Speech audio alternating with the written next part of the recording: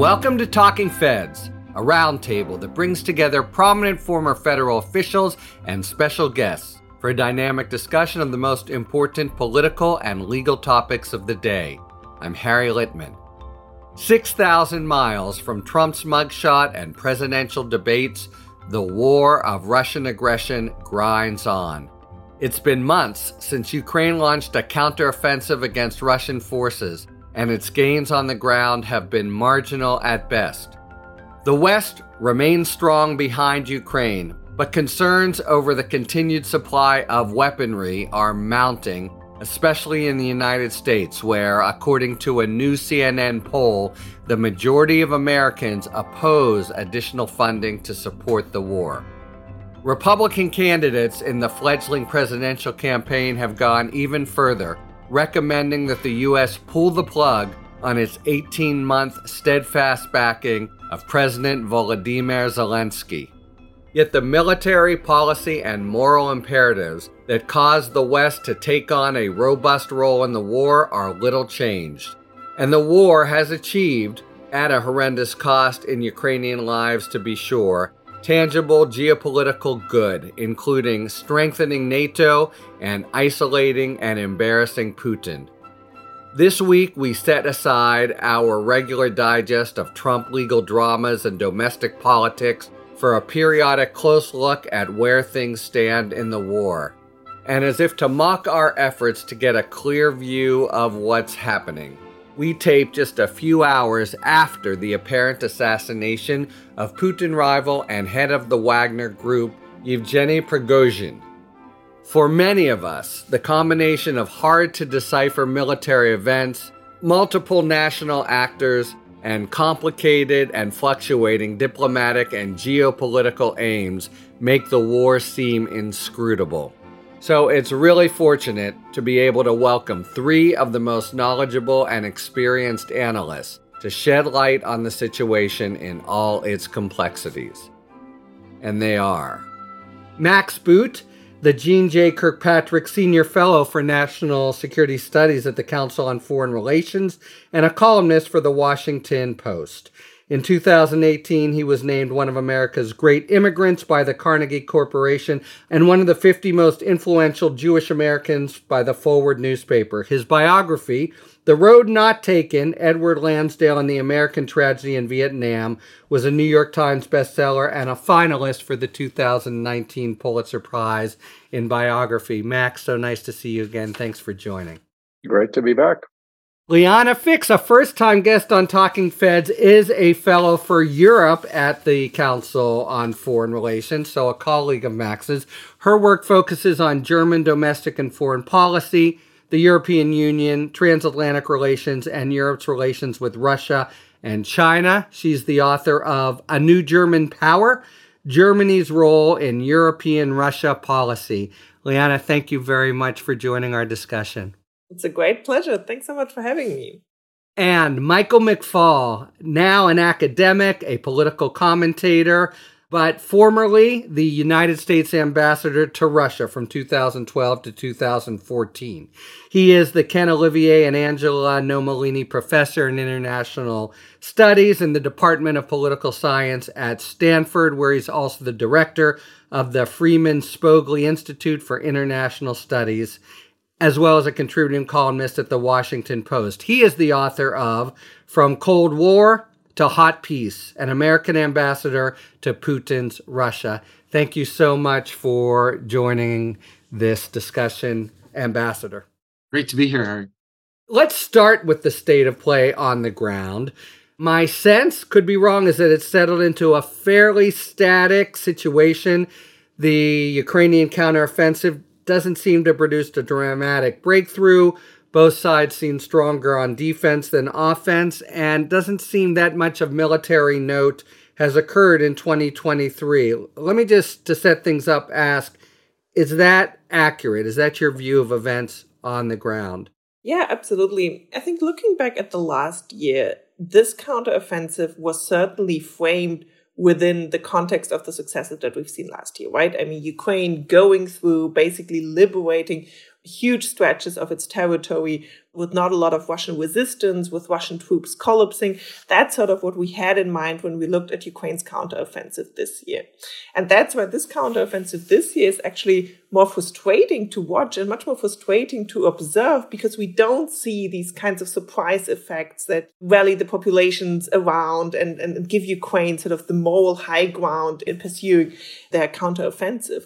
And I mean, the reasons are quite obvious and they've been discussed quite often. Russia had a lot of time to prepare its defenses. We do see large stretches of Ukrainian territory being mined. So when we look at the situation right now, I don't think we are yet at a stalemate. I think we are in a situation where Ukraine is making gains, but those gains are small. And those gains will continue slowly throughout the next weeks and months. So I don't see that this is sort of the line that will stay here for the next years. If we look back at the war, let's say in 5 years, and it still continues, the line will change. This is not the end of the possibilities that Ukraine has, but it is much slower than expected. And I think it's also part of our own expectations management, comparing last and this year. And last point, paradoxically, the support for Ukraine, and I'm speaking from Europe here, I've been in Berlin for a couple of weeks, the support for Ukraine is not weakening or fading in Europe so far. I know that's always a great concern in Washington, but we actually have an agreement that Ukrainian pilots will be trained on F-16s and will get F-16s from European partners. So the support, if anything, is strengthening, and that calls for strategic patience when it comes to the counteroffensive. And we'll talk at length about support, but there's also been some quibbles in the press. I've been surprised where they come from about the military strategy of the counteroffensive, of dividing the forces among 3 areas rather than massing as one. Max, if I can turn to you. You, after a recent trip to Ukraine, gave a sort of longer range assessment that in your view, Ukraine still can prevail. That's begun to be questioned some, at least back here, but we just have to be patient. So I wanted to ask you, what does prevail mean in that formulation, and what is Ukraine's path to victory as you see it? Well, Ukraine's objective is pretty clear, which is to regain all the territory that has been illegally seized by Russia since 2014. So you include Crimea? Absolutely. I mean, I think that is within the realm of possibility, although obviously Crimea will be harder to take than the territory in southern Ukraine or eastern Ukraine, which in turn is not that easy to take, as we're discovering. It's a little bit harder to discern what Putin's war objectives are, because he started off with very maximalist objectives. He wanted to take Kiev. He wanted to snuff out Ukrainian nationhood. And in some sense, the Russian war has already failed, because Ukraine is in many respects stronger than ever. It has a democratic, popular leader. It has almost universal support for the war effort. Even ethnic Russians in Ukraine are completely behind the Ukrainian war effort. I would say Ukrainian nationalism has never been stronger. So, and of course, NATO also has expanded onto Russia's borders since the war began, with Finland and Sweden joining the alliance. So in many respects, Putin's war has already failed, and he's kind of, at least for the time being, has kind of downsized his objectives to holding on to his gains in eastern and southern Ukraine. Although presumably, if he does manage to hold on to those gains, then he will plot in the future to resume offensive operations. But the Russians, what we saw over the winter was they really don't have much capacity to move any further. They lost staggering numbers of casualties in Bakhmut in eastern Ukraine and produced really only incremental gains, like very little ground was taken.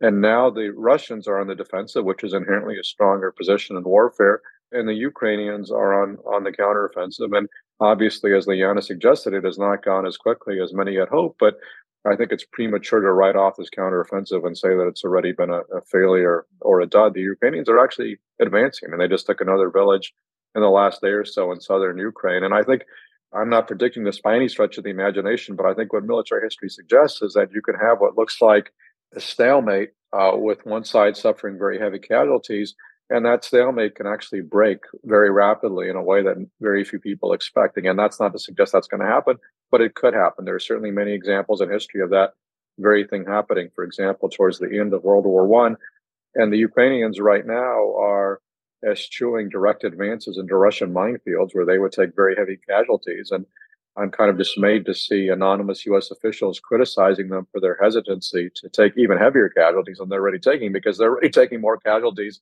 than the U.S. has suffered at any time since the Korean War. So I don't think we're in any position to criticize the strategic choices they make, but they are managing to continue advancing, and we'll see what happens. I think there's still a couple of months to go on this counteroffensive until roughly mid-October, when the ground becomes too wet and rainy to really continue with offensive operations in all likelihood.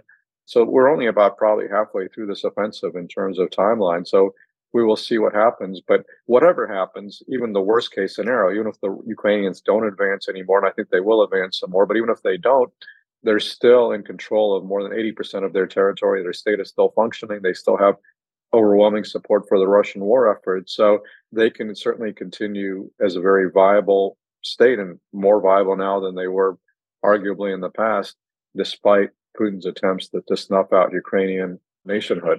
I mean, all fair, but Zelensky certainly has drawn a very clear line at a, complete reversal of the land grab, at least more recently. It's my sense, just preparing for this episode, you guys would know much better, that what had been a very strong unified support for Ukraine is leaking out a little bit, and there are voices who seem to be thinking that definitive victory by Ukraine isn't plausible. We should think about strategic second best solutions. Do you feel as if, at least within the states, the efforts have become more uphill, both within academic communities and government itself, and the resolve to do whatever it takes is ebbing? It's an important question, but it's important that we answer it in a strategic way that I think helps our own national interests. And let me explain that. Of course, if you look at public opinion over the last year and a half, there's more support for the Ukrainians when they're winning on the battlefield, because Americans like winners. And when there's stalemate, it fades. And there's more stalemate, less progress this time around than the first counteroffensive. And that's the second thing I want to inject into this conversation. There's this weird way that, and I talk about it all the time too, that we talk about the counteroffensive. And that's just empirically wrong. There already were counteroffensives last year. And my prediction, tragically, is that there will be additional counteroffensives. And to echo what your other two guests said, I think context and expectations matter a lot, right? It's because of Ukrainian victory in 2022 that both Liana and Max already talked about, that we're now, we want more victory, right? That's not enough. You stopped them from taking Kiev. You won the Battle of Kharkiv. You pushed them out of Kherson. Denazification has been a complete failure. Demilitarization, a complete failure. 90% of Ukrainians, no matter what their native tongue, support Zelensky. Oh, and by the way, 2 new members are joining NATO. That's what happened last year. And I just ticked through all of Putin's objectives that he failed at. But because there was so much victory last year, this seems less so. And I just think it's important to remember that context, and also to remember there may be tragically many counteroffensives. President Zelensky was just picking up some new equipment, F-16s. Those are not going to be used in this counteroffensive. Obviously, he's planning for the future. I think we need to remember that. That's the first thing. The second thing I would say is first about the Biden administration and then about the public debate. You both, I think, are referencing, there was a piece in the New York Times, I think it was today or yesterday, where U.S. government officials are questioning the battle tactics of the Ukrainians on the battlefield. And I worked in the government. I know what it's like to talk to the New York Times as a senior government official, SAO. I did that many, many times. But to me, this particular intervention today was really not very strategic at all. I want our commanders and our Pentagon folks and our soldiers to speak to their counterparts in Ukraine. And they may even have some good ideas about fighting these kinds of wars, although I would just point out American soldiers have not fought this kind of war in the lifetimes of anybody at the Pentagon. So we should have a little bit of humility about telling the Ukrainians what to do. But there's no strategic advantage to talking to the New York Times about it. Zero. That does no good to anybody. That undermines the Ukrainians. That emboldens the Russians. And that is a giant mistake. You think it was a rogue actor? I don't know. I've seen this play many times, and different people say it was rogue or not. But that gets me to the other piece I wanted to say, Harry, about negotiations and the broader debate. Is just, I hope, which should be a very simple, obvious fact. When, let me even put the word if, there is a negotiation that ends this war, that should be a negotiation between the Russians and the Ukrainians, Putin and Zelensky. And anytime outsiders suggest what the deal should be, they are undermining President Zelensky's leverage. I've negotiated with the Russians. I've negotiated with Vladimir Putin. Their negotiating strategy is anything you put on offer now, they take it, they pocket it, and they say, what are you going to offer us next? So the hardest thing, the most difficult part of a negotiation with this particular government has to be the very, very last thing that you talk about. And so when people think they're doing a favor to suggest, ideas for Zelensky, my view of that is you're undermining his leverage. He may have to make some really horrific choices. I don't know. I hope he doesn't, but he may have to do that. We should do nothing that undermines his leverage when he has to do those kinds of things.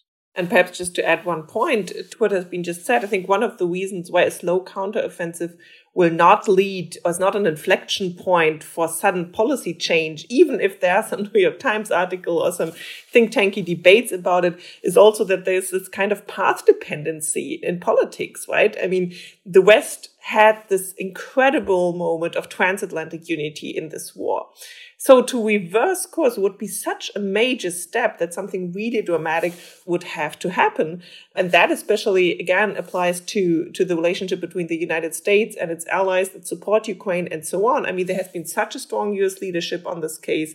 There has been such a strong coalition that has been formed in support for Ukraine that any sudden changes in policy as a reaction to, a slower than expected counteroffensive is actually quite unlikely.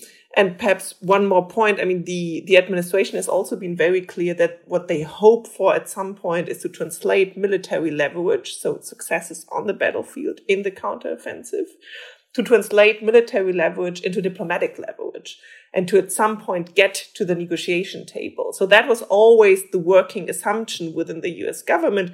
The question mark here is, how do we get and when do we get to that point? And that's sort of the magic question that no one really has an answer to. But we are certainly not yet at the point where enough military leverage has been built up to go to the negotiation point or to have any diplomatic leverage from Putin's perspective. It's fine for him just to wait and to wait out the autumn, to wait out ideally US elections in 2024. That's the game that he's in right now. Mike has written some about what a diplomatic surge would and should look like, although it's a little bit different from the timing. I still want to stick with this for a moment and what Max said in particular, and the idea of prevailing as dovetailing with Zelensky's notion that all land need be returned, and there must be, and some of you have written about this as well, must be real retribution, maybe in the form of sanctions or in the form of financial reparations for the aggression. But in saying so, though, you guys have everyone's emphasized all that's been achieved so far. NATO is stronger than ever with 2 new members. Putin's nose certainly has been bloodied. Here's a view that goes in the other direction from those premises, which is to say, look, Ukraine probably won't join NATO in the foreseeable future, especially with their territorial disputes. We don't really think that Russia's going to invade any NATO country. So we have a kind of stasis that even though it hasn't achieved everywhere that Ukraine wants to go, that extra increment relative to the whole world, China, etc., not a huge point for U.S. interests. And we can, in fact, look to something that is less than a permanent solution in Ukraine's terms. I just want to point out that view because it starts with the same premises of all the achievements of the war. I take it no one here, however, holds that view, right? Everyone sees both for U.S. interests and just broader moral issues. The freezing of things now, however it comes about, would be a unsatisfactory resolution. Is that fair? It's not just that it would be an unsatisfactory resolution. It would not be a resolution because this is not like the Korean War. There is not a DMZ that you can freeze in place and have it last for decades. The front lines are highly unstable right now. And one thing that we learned from 2014, remember, there was the Minsk peace process. There was an attempt to negotiate with Putin, and he basically got to keep a huge chunk of the Donbass and Crimea, and it did not bring peace. Instead, it led to a Russian invasion of the rest of Ukraine in 2022. And so the Ukrainians are convinced, and I think rightly so, that if they allow Putin to remain in control of 20% of their territory, it's basically just going to give him a chance to retrofit his forces, reinforce his troops, and launch another larger invasion a year or two down the line. That's not a stable status quo. The only way I think you achieve a truly stable status quo is you need Ukraine to return to its internationally recognized 1991 borders. Now, it's possible that if the Russians are beaten back sufficiently, I could imagine a Ukrainian government making some temporary or short-term concessions on Crimea or something like that, depending on what happens. But I just don't see, and I don't think Ukrainians see the current status quo as being in any way remotely sustainable. And Putin has not given any indication he's given up his larger war aims of taking over Ukraine or that he's suddenly dissuaded from the use of force. So there is no basis for peace here. There is no indication that Russia is even willing to talk about peace. So, it's extremely frustrating and foolish for people in the West to say, oh, well, we should just tell the Ukrainians to lump it and to accept what's happened, because the Ukrainians have paid a devastatingly high cost and lost lives in war crimes on their territory and people raped and people deported and huge devastating damage. And they are willing to risk their lives to keep fighting to liberate their territory. And all we have to do is to provide them the weapons. They're not asking for our troops. They're just asking for weapons. And from our standpoint, if you're just looking at this from very narrow U.S. strategic interests, the Ukrainians are right now destroying the Russian army. And so that's not going to be a threat to NATO in the future for probably a decade or more to come, because they are inflicting devastating losses, the likes of which the Russians have not seen since World War II. And they're also, I think, sending a very strong warning to China not to try to invade Taiwan, because this is what happens when the West unites behind a country that is the victim of aggression. So I think we have a lot of strategic reasons as well as moral reasons to keep backing Ukraine. And there is no reason at all to hope that somehow we can force a deal on the Ukrainians and Russians right now and that it will be sustainable in any way, shape, or form. And I can understand where the thinking comes from, right? I mean, the idea is, well, don't we have good enough solutions in Ukraine, right? Can't we just take this moment to park the Russia issue again, right? Put it to the sidelines, focus on all these other priorities that US foreign policy has, China, the Indo-Pacific, and so on.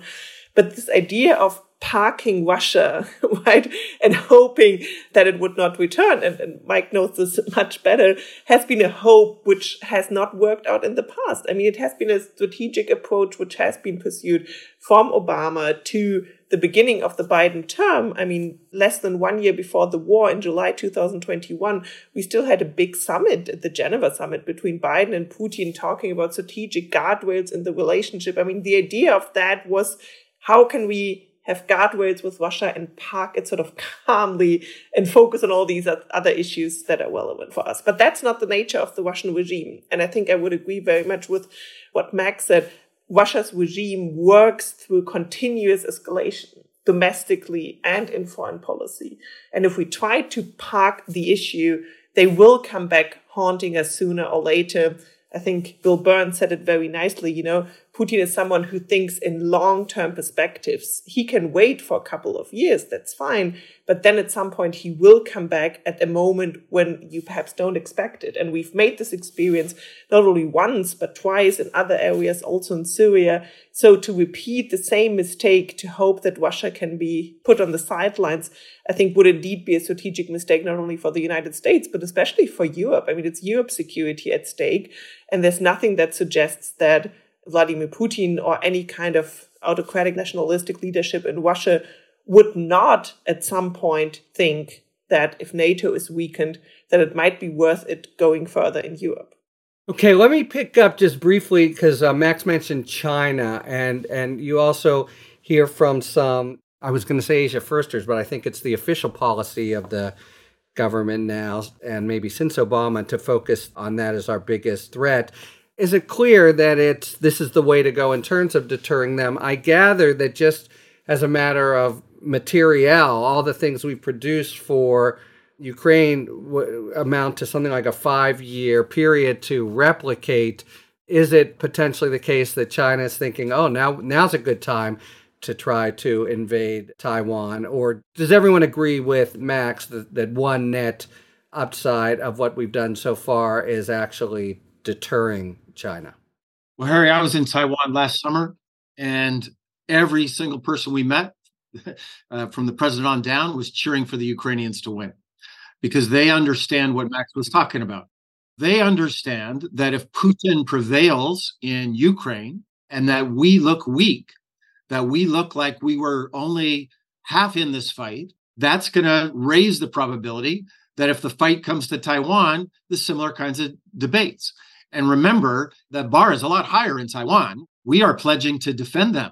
I mean, it's strategic ambiguity. I got it. We're not actually pledging to defend them, but there's no way that they survive without us coming in. And at least that's the impression I got from talking to many senior government officials in Taiwan. Their strategy is we have to hold out until the Americans come. Well, if the Americans look weak and tepid and like, oh, we don't really want to win in Ukraine, we're in an incremental way of thinking about it, not a breakthrough way. I think that sends the wrong message to Beijing. And don't take my word for it. Take the leadership in Taiwan. And therefore, I think this kind of silly, in my view, we get into this argument about material, right? And I'm involved, as we all are, in these debates about like the ATACMS, right? Do we have enough ATACMS for American readiness or not? We could have more ATACMS if we want to build more ATACMS and pay for them. And by the way, we have contracts that we could say, well, in the name of national security, we're not going to send these ATACMS to, I don't know, Morocco right now. We're going to send them to Ukraine because we think it's in our national interest and it's in our interest of deterrence in Asia as well. Fair enough. And as a percentage of GDP, it's not like it's been such an outlandish expense for the United States. All right. I thought we would maybe be talking now about this notion of whether we're even in a position to force Ukraine to the bargaining table. But I think everyone's views on that are very clear. I want to add one footnote to that, because I think we all are in agreement. But I think it's in the background, but I want to put it in the foreground. We're having this conversation as if the Ukrainians don't get a vote. Guess what? Ukrainians get a vote. They fought the Russians without our HIMARS. They fought the Russians without our tanks and without our ships. They fought them with what they had in the Battle of Kiev. And this idea that has become very popular, at least here in the United States debate, I don't want to speak. I think the debate's better in Europe. I want to hear what Liana says about that, or more mature, I would say. Let me put it that way. But this idea that, well, we're just going to turn off the spigot and then the Ukrainians are just going to stop fighting, that doesn't at all comport with the conversations I have with Ukrainians. By the way, I talk to Ukrainians every single day. That is not their mindset. And even if Zelensky, if he jumped on our call on our podcast right now and he said, yeah, actually, I agree with all those people. Well, it just so happens. No, I'm kidding. Well, he lives in a democracy. And I think I just had dinner with a visiting group from Ukraine on Friday at my house. And I just want to make sure we understand some of the things that my colleagues were saying. They have already lost many of their family members. They have lost treasure. They have lost their homes. Their kids are living in Spain. Their husbands are on the front line. The idea that they're just going to quit because we've decided that's in their interest, I think really, really misunderstands the psyche of the Ukrainian people right now.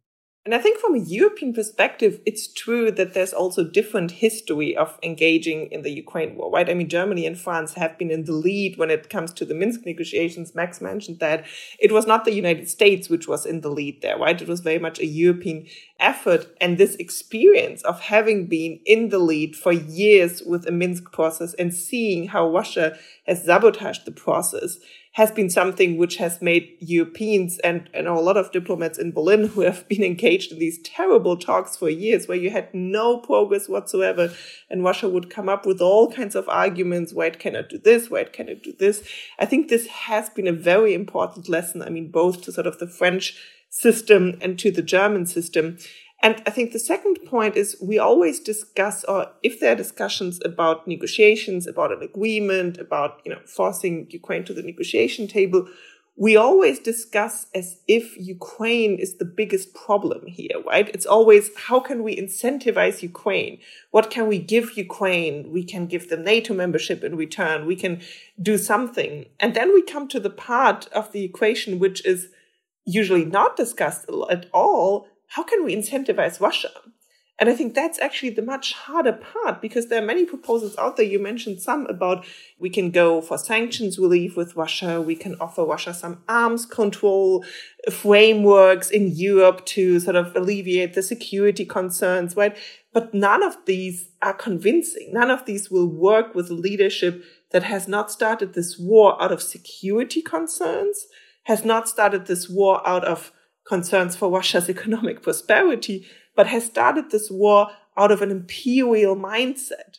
And so how do you incentivize someone who pursues this war as his personal historical legacy, as his mission for the history books with an imperial mindset? How do you incentivize this person to come to the negotiation table with offers like sanctions relief or arms control? And I think that if we want to think about negotiations, we really have to think harder and better about how we can bring Russia to the negotiation table. And unfortunately, and I mean, my wisdom is limited there, but I always end up with the conclusion that military pressure is an incentive, right? And that military pressure can be an incentive to bring Russia to the negotiation table and can be a much greater incentive than economic sanctions relief or any kinds of security arms control arrangements in Europe, which have not convinced Russia in the last 10 years to change any of its policy in Europe. It's an exquisitely important point, especially when you layer in Mike's, experience or on-the-ground knowledge of just what kind of negotiator Putin is, and he'll take and then say, "What else do you have for me?" I just want to underscore both what Liana said and Max earlier about Putin's mindset, because Liana's absolutely right. We spend 99% of this conversation how we're going to get Zelensky to do something. We spent too little time about Putin. And there's a few things I think we need to take as givens for Putin. Number one, he's said, remember, he had this big party at the Kremlin and then out in Red Square to celebrate it, where he on paper annexed 4 territories of Ukraine. Russia doesn't control those 4 territories right now. I see no sign whatsoever that he will stop fighting until he has exhausted his military to try to take those. That will be a humiliation for him that he annexed them, but actually they're going to be part of Ukraine. That's the first one. And the second, of course, why would he negotiate now before our presidential election?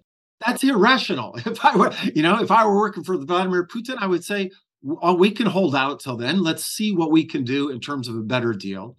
And then third, and Max, I want you to jump in on this, or Liana too, because I'm not a military historian, but there's an assumption that stalemate is when the only times that war ends. And stalemate, under certain conditions, is when wars end. That is true. But you know when else they end? When you feel like you're losing, when you're when you're on the run, when you're cutting deals, because you have no chance of succeeding. Right? Henry Kissinger in Paris in 1972, he was negotiating then to end the Vietnam War, not because it was stalemate, because we thought we were losing, and he was trying to cut his losses. My frustration with the Biden administration from time to time is they don't understand that that might be a condition under which Putin would negotiate. Their reaction is, oh my goodness, if he's losing Crimea, he'll escalate. Right? You hear that. I've heard that literally 100 times.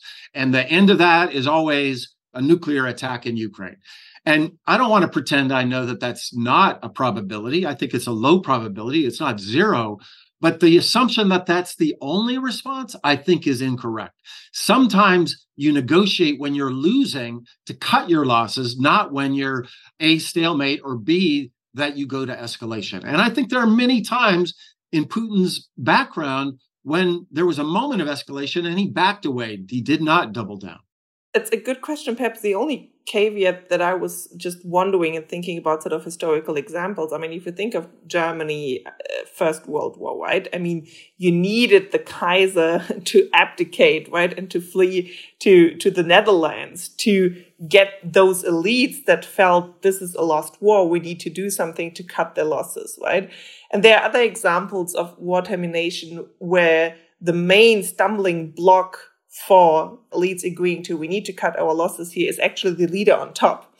So I wonder whether the idea of cutting the losses and Putin will negotiate is something which will have to take place with or will have to take place without Putin. So perhaps at some point we will reach a point in this war where Russian elites would be willing to say, or sort of the system, some of those would be willing to say we should cut our losses, but they will have to work around Putin, and the Prigozhin episode that has ended, or the Prigozhin story that has ended, shows that working around Putin is a story of life or death in the end. That's where it has come down to.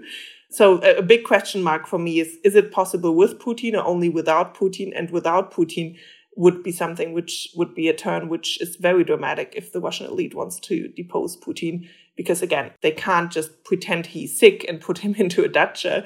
That doesn't work in the Russian system as it has sometimes worked in the Soviet system. It will be a decision of life or death.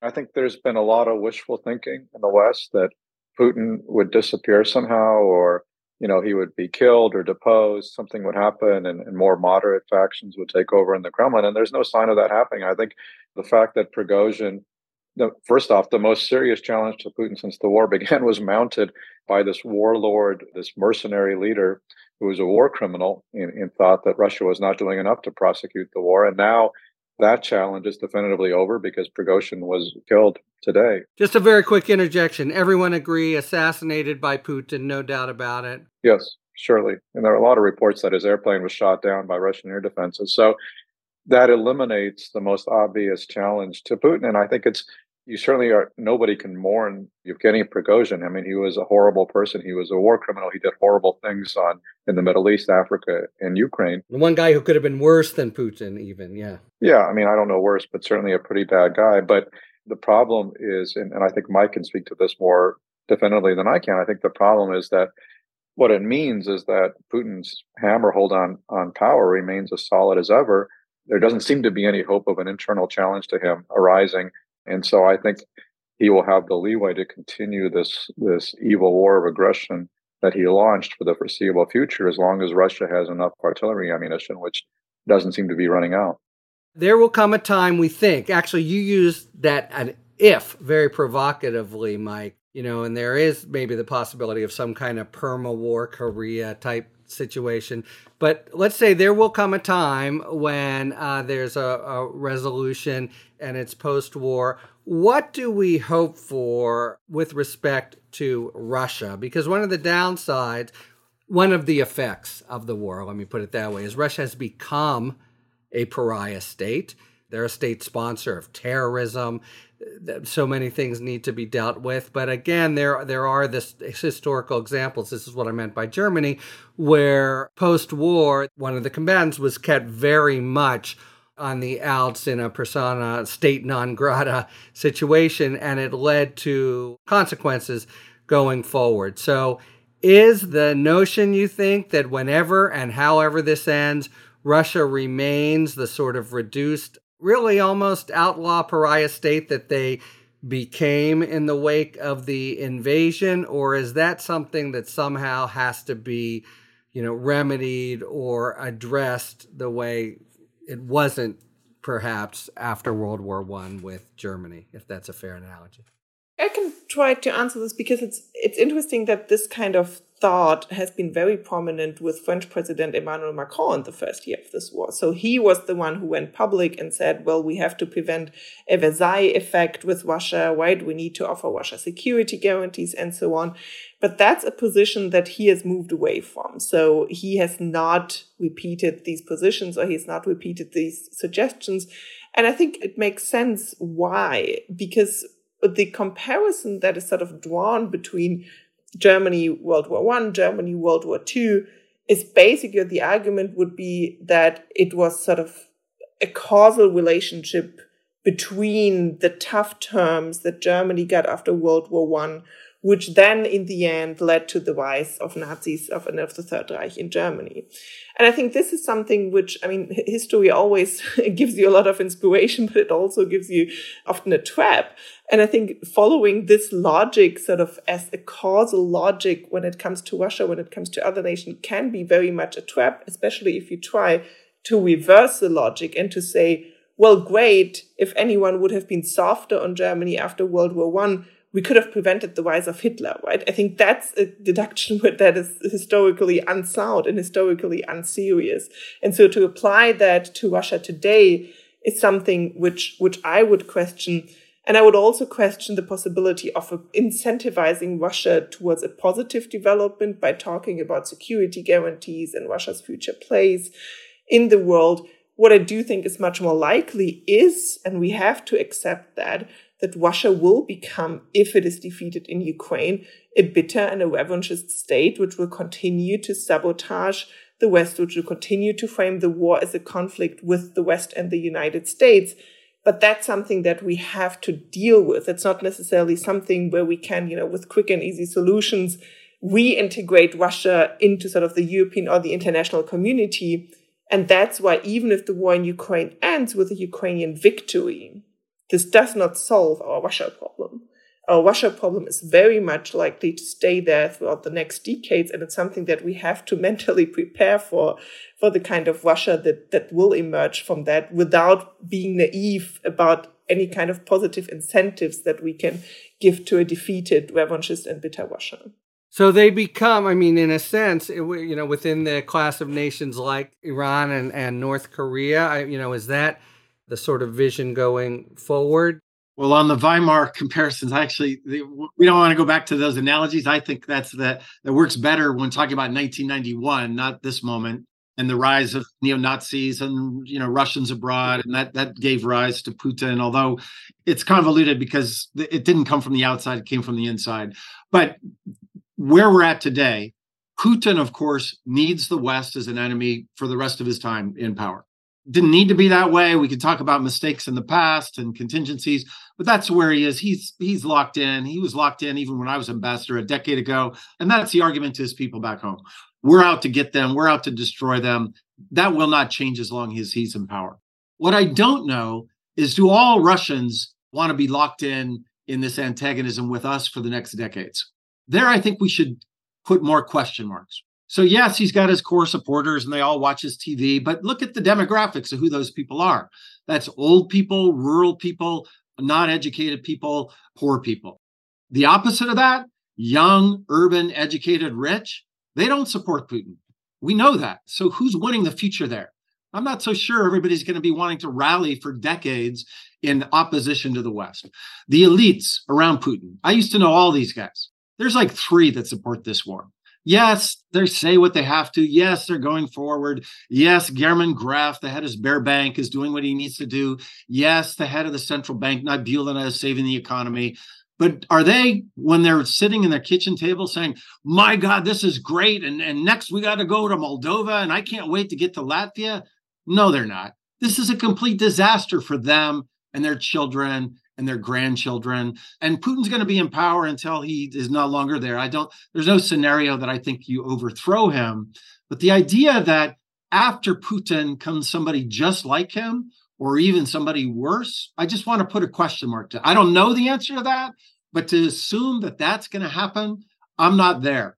Where are the massive demonstrations in support of this war? Where do you see those big rallies saying, more of this, more of this? It's not happening. Don't overplay that. The bloggers and the guys, the people on TV. I know all those people too. They're like, that's the propaganda machine. I could easily see the end of Putinism. It's like, okay, we've had enough. And that to me would be the point where you go into some kind of arrangement with the government. Until then, though, Harry, my own view is yes, we should treat them like North Korea. We should isolate, contain, reach out to dissidents when we can, help the opposition on the outside. But no, we have been doing this way too many times. Think we're going to have a stable and predictable relationship with Vladimir Putin, and I have the scars to prove it. We should not make that mistake again.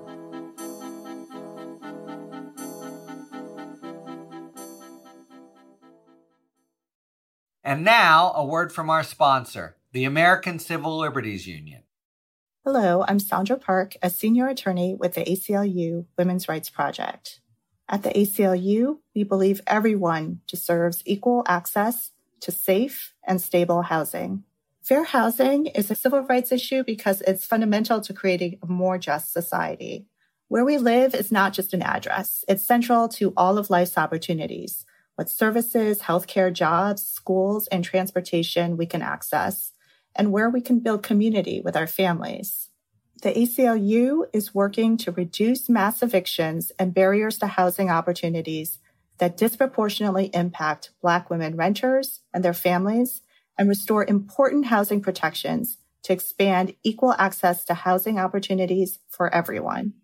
To learn more about our efforts to ensure everyone has equal access to safe and stable housing, visit aclu.org.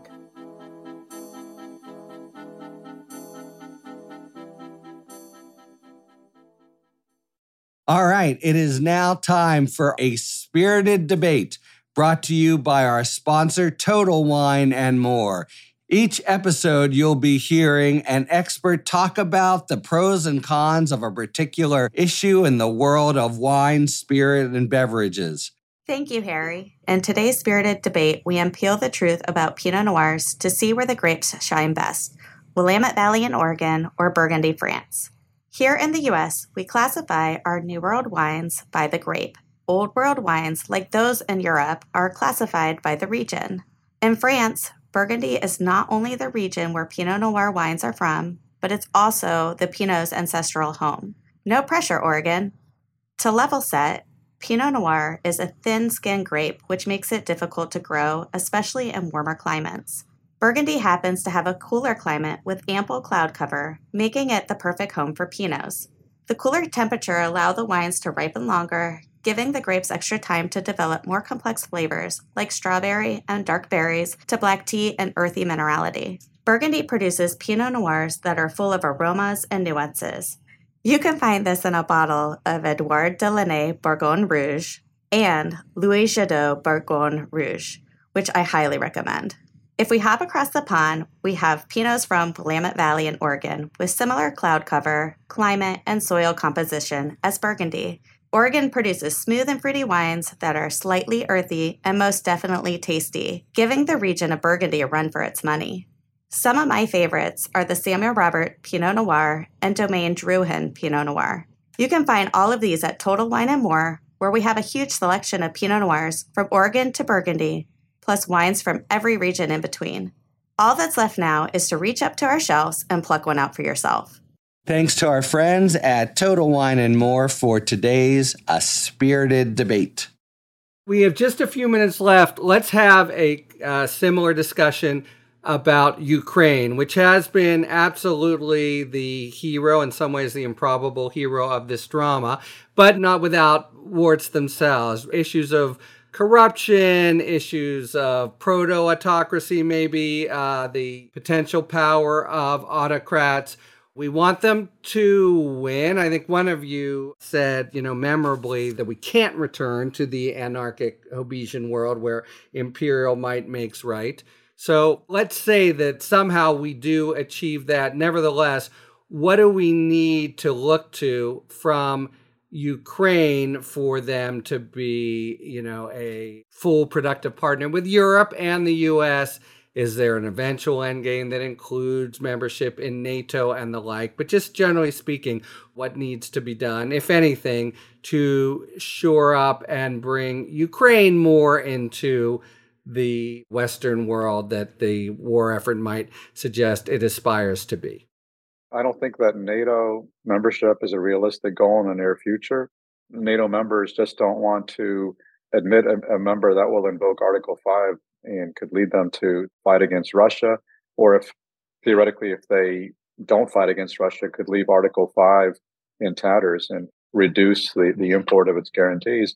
I think membership in the European Union, although Liana can probably speak to this more than I can, I think EU membership is perhaps a more realistic prospect, and I think is in fact necessary to help Ukraine rebuild, is also to take the next steps in their battle against corruption and in favor of further reforms in their government. This is a pattern we saw with many Eastern European countries that joined the EU in earlier years. That was the spur for greater reforms in the post-communist era. And I think Ukraine still needs to undertake those reforms. I think the biggest challenge for Ukraine going forward is to rebuild their economy because they've suffered devastating damage. It continues to this day with the Russian blockade of the Black Sea coast.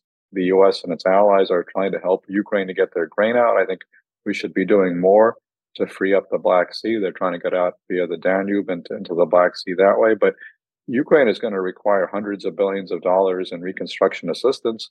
And the question is where that money is going to come from. I think there are Russian funds in the West that could be tapped for that purpose, but there are objections to doing that. And the U.S. and its allies have not tapped that money to date. I think we should take a harder look at using the frozen Russian funds. But all of this would have to be part of a larger negotiation if it ever occurs to end the war. But again, there's no indication of that anytime soon. I think the immediate need is to just keep Ukraine going as a viable state. And one of the good news stories here is I know just from visiting Kiev in May, I was just surprised, pleasantly so, to see how bustling the capital actually is and how relatively peaceful despite the nightly air raids from the Russians. The air defenses are working very well.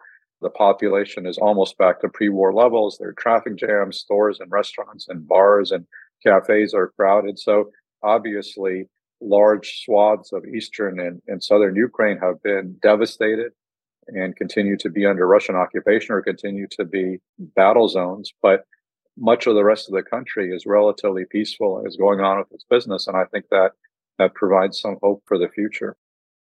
Amazing. Very quick lawyer's point is I think freezing funds is one thing, but actually alienating them or giving them over to Ukraine, while it seems totally appropriate, is legally much, much harder.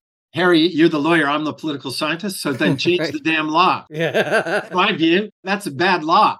Write your congressman. There is no way politically, I'll let Liana speak about European capitals, but in this country, the idea, we only have about 8 or 9% of those foreign reserves. And I've written we have a group on sanctions. We believe we should transfer those. There is no way politically that you're going to tell Americans, we're going to send this billions back to Putin, but my mother in Montana, she needs to pay for Ukrainian reconstruction. That is not going to happen. And the senators in Montana are not going to support that. But I want to build on the bigger, more optimistic thing. We don't know when the war is going to end. We don't know when the settlement, and let's take that as a given. When it happens, though, I'm incredibly optimistic about the future of Ukraine. Yes, there's corruption. It is an important thing to understand. I've been, going to Ukraine since the early 90s, written about it, written about corruption, know the oligarchs, know the anti-corruption people. This is a cataclysmic event in the history of Ukraine. There is no going back to the old status quo. No way. There is no way that the Ukrainian people will allow it. Civil society, including many of the great civil society leaders that are now working in the government, yes, they're all tolerating too much power in the presidency and too much concentration of media. But that's a temporary thing that they're doing in the name of winning the war. When the war is over, they're not going to tolerate that.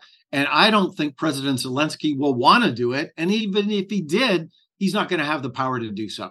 I think it's all about reconstruction, and it's to make Ukraine a fantastically successful democracy and capitalist society.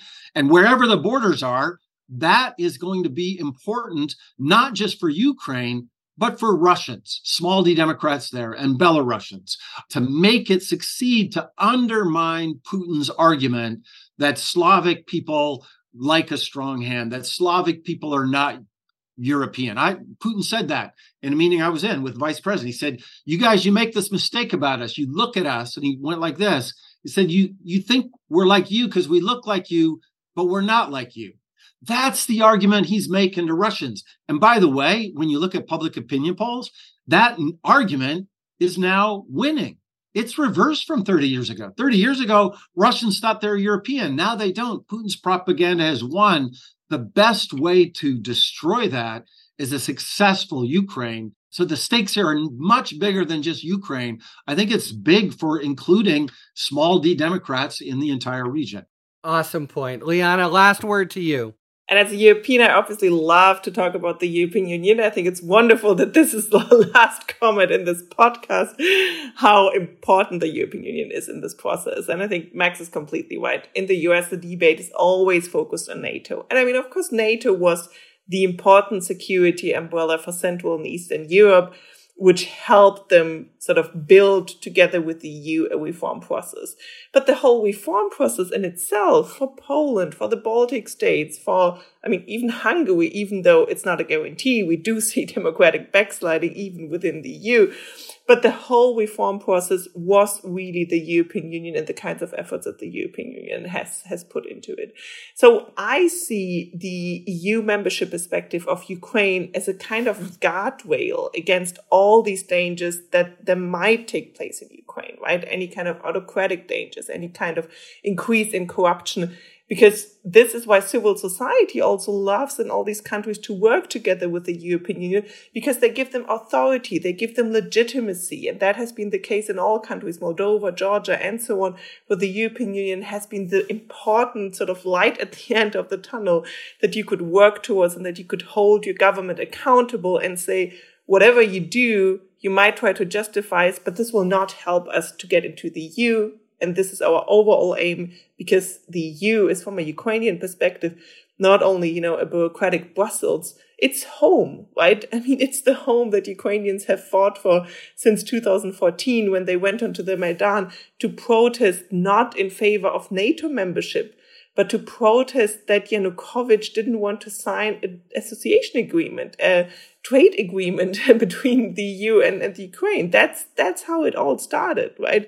And so again, just to underline what importance the European Union process has, European leaders are aware of that. The problem for them is they have to reform the EU while getting Ukraine in, because otherwise it will be completely unmanageable if a country as big as Ukraine and with such a big population size will come into the EU. You need to reform decision-making. You need to form financial allocations. It's a huge project. But that's the new project of the European Union for the next decade. And that's the big goal for Ukraine. So just making the case, just because of Brexit and everything that we've seen in the past, the EU has actually been more relevant and become more relevant to the United States than it has ever been, especially in the region. What a great and informative discussion this has been. In Talking Feds, we're almost always talking about Trump, but as long as this war is going on, it's so important and historic that every few months we hope to revisit, and hopefully all of you can come back. But thanks so much for today's talk. I think it's been invaluable for Talking Feds listeners. Max, Mike, Liana, thank you so much for being with us. Thank you. Thank you, Harry. Great conversation. We are sadly out of time. Thank you very much to Liana, Max, and Mike. And thank you very much, listeners, for tuning in to Talking Feds. If you like what you've heard, please tell a friend to subscribe to us on Apple Podcasts or wherever they get their podcasts. And please take a moment to rate and review this podcast. You can also now subscribe to us on YouTube, where we are posting full episodes, talking books, and bonus video content. You can follow us on Twitter at TalkingFedsPod, and you can look to see our latest offerings on Patreon, where we post bonus discussions with national experts about special topics exclusively for supporters. This past week, we posted a conversation with Maya von Rossum, the founder of Green Amendments for the Generations, about a groundbreaking recent lawsuit in Montana, in which the state court held that a Montana constitutional Green Amendment required the state to consider the effect on climate change of proposed fossil fuel projects. Talking Feds is a completely independent production, so if you like the work we do and are inclined to support the show, joining our Patreon is the best way to do it. Submit your questions to questions@talkingfeds.com, whether they're for Talking 5 or general questions about the inner workings of the legal system for our sidebar segments. Thanks for tuning in, and don't worry, as long as you need answers, the Feds will keep talking.